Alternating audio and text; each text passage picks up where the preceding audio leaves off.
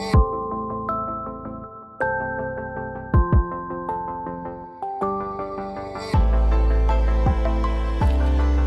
to a new episode of the Apostolic and Prophetic Podcast. Today is Saturday, the 18th of November, and we will continue with our series on the Sermon of the Mount, because Jesus was saying at the end of the Sermon of the Mount that whoever hears these sayings of mine and puts them into practice or does them, I will liken him to a wise man who built his house on the rock.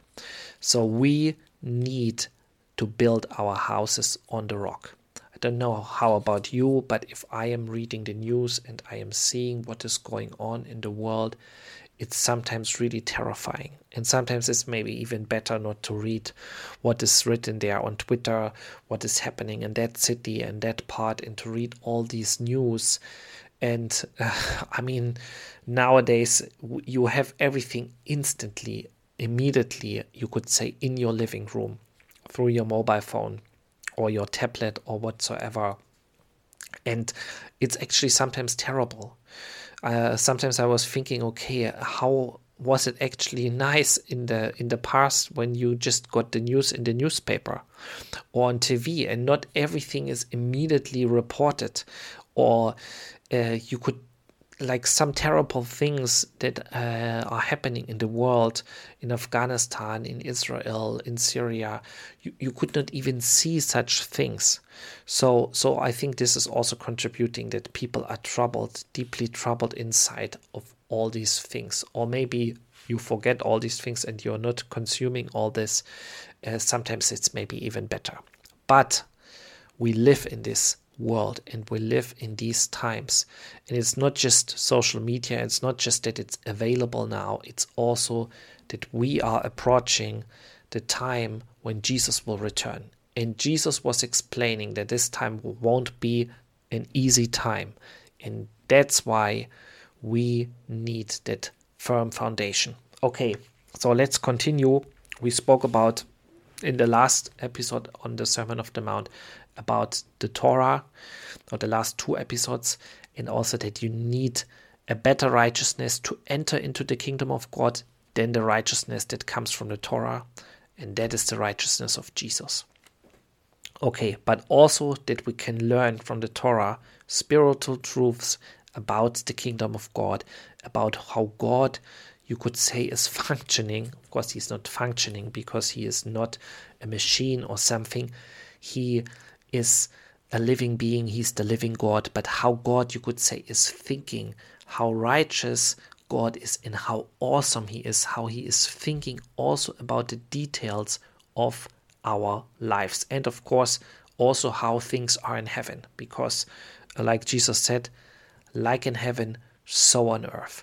Or also God said to Moses, look into it that you will do exactly everything like I show you on the mountain. So God was showing him the picture, for instance, or for the how to build the tabernacle, how it should be, what material he should use, how it should be made, and then he was, let's say, putting it into practice. So the Torah is showing us a lot about God, a lot about God's thinking and principles. Okay, but let's continue, because Jesus was also always referring in the Sermon of the Mount, in his preachings, to the Torah, but then he was going also beyond. He was explaining the deeper meaning of it. Okay, and let's continue in chapter 5, verse 21. You have heard that it was said to those of old, you shall not murder, and whoever murders will be in danger of the judgment. But I say to you that whoever is angry with his brother without a cause shall be in danger of the judgment. And whoever says to his brother Raka shall be in danger of the council. But whoever says you fool shall be in danger of hellfire. Okay, I will make a short pause here. So here Jesus is referring to the Torah, to the Ten Commandments. You have heard that it was said to those of old, you shall not murder. And whoever murders will be in danger of the judgment. And here also this translation is not really correct, because when it says in danger of judgment, looks like, okay, it might happen, might come judgment, but maybe not. So there's also, at least for me, it sounds like this. In danger of something doesn't mean that it's a certainty that it will happen. But this is actually not correctly translated, because if you look to the Greek word, it actually means translated to be liable for, or a penalty, or you could say in other words, that it's not just a danger, but it's a certainty that you will be judged. So the Torah is saying, if you are a murderer, you will be judged. Not you will be in danger, you will be judged. And this is also how it is translated in many other languages and other translations.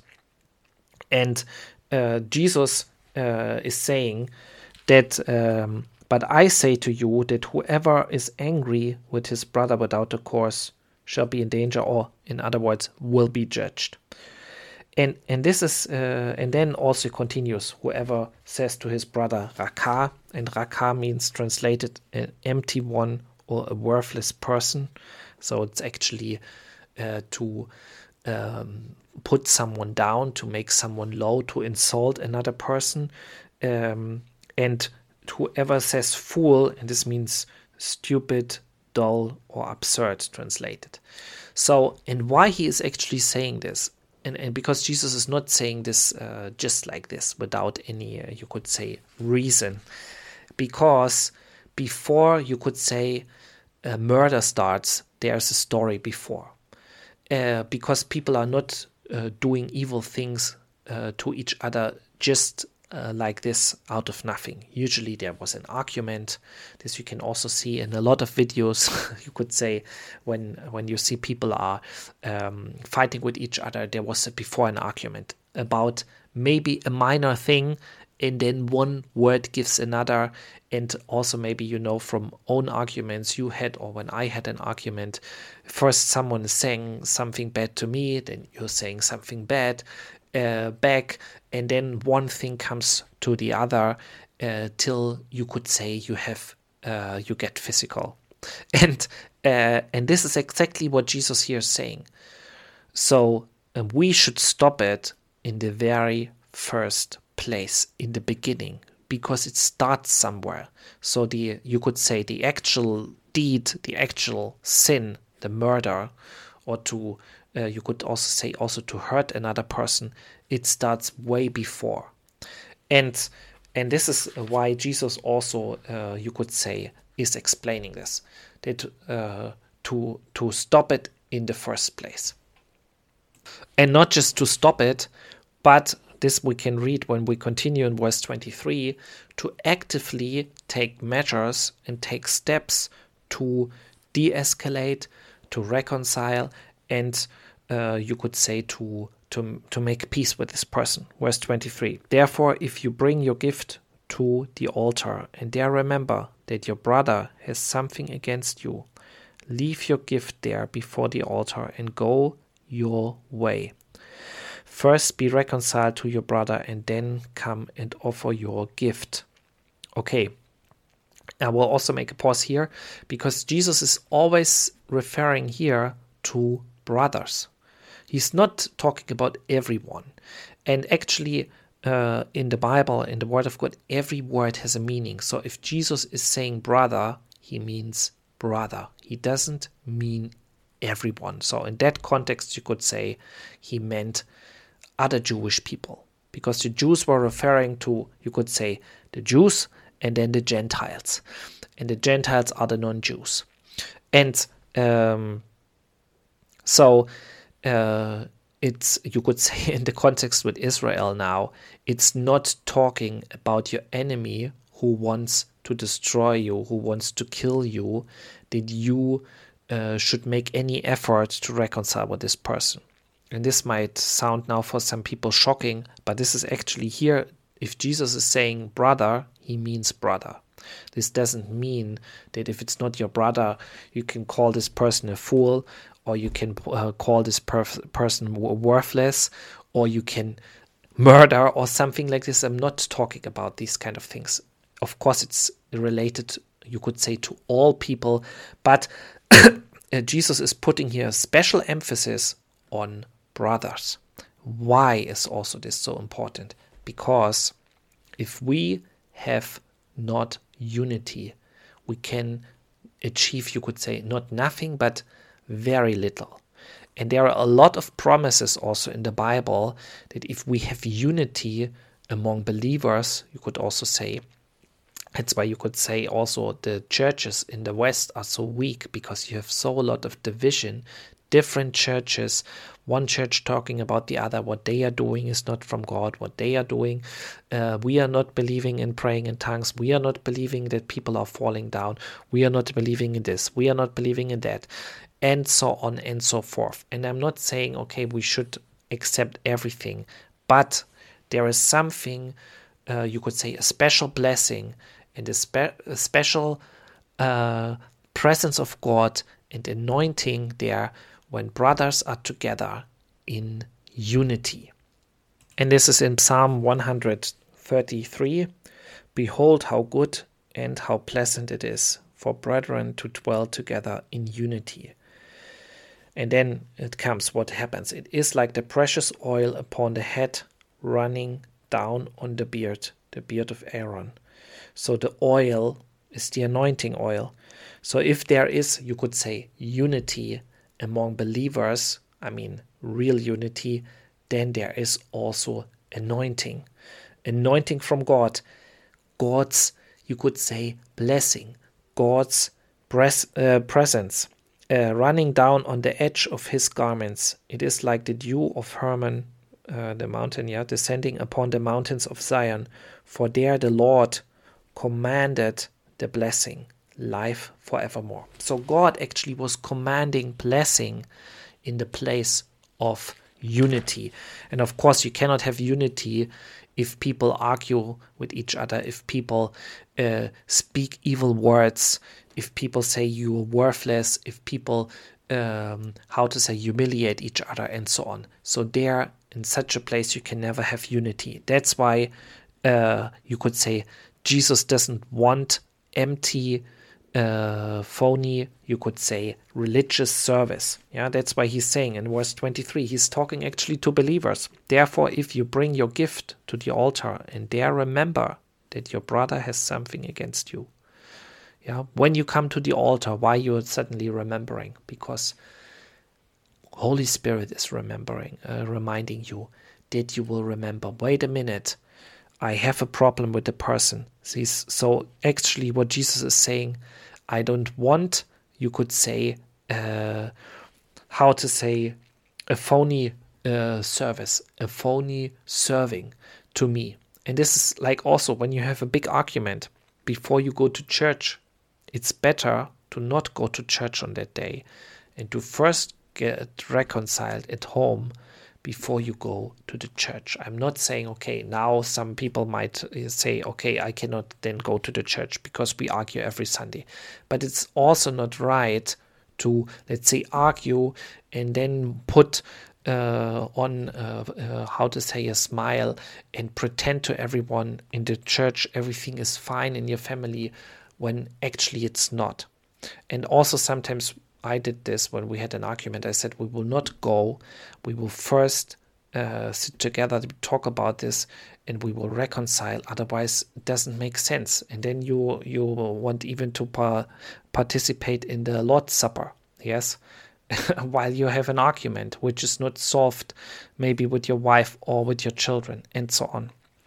So Jesus is saying, don't, let's say, before you give something to me, before you come to me, make order if it is possible from your side. First be reconciled to your brother and then come and offer your gift. Agree with your adversary quickly while you are on the way with him, lest your adversary deliver you to the judge. The judge hand you over to the officer and you be thrown into prison. Okay. And this is also, you could say, Jesus here is talking also, you could say, about us. There will be a judgment. So the judge is actually God. And the officers who are serving the judge are the angels. We know that Jesus was saying in the end times, the angels will come, they gather the harvest, they will, you could say, bring in the harvest for God. And the angels, they are the ones who, let's say, will also throw people into hell. And the angels are also the one, like he's ones who, like when with the poor Lazarus who was brought to Abraham. So they are the ones who bring you to God. So actually, he's talking about that you should reconcile with your. You could say should reconcile. You should bring things in order, and this is not just talking about other people, but also things with God while you are on the way. What it means on the way? I mean, on the way, when you are still alive, you cannot reconcile with God when you are dead. You cannot bring things in order when the time is up, you could say. So, and then it's too late. And then it's clearly here, Jesus is clearly saying you have to make order, you could say, when you're on the way in this lifetime. And because this is the time you have to make order, otherwise then will be the judgment and you will have to pay everything. Yeah, this is what he's saying. The judge hand you over to the officer and you be thrown into prison. Assuredly, I say to you, you will by no means get out of there till you have paid the last penny. So that means God is a righteous judge. God will not, how to say, look away from evil and say, oh, it doesn't matter, I don't care, you have these problems among each other. No. That's why we should bring things in order, that we will not be judged. And of course, it's talking about our lives. We should make things in order with God when we are still on the way. Okay.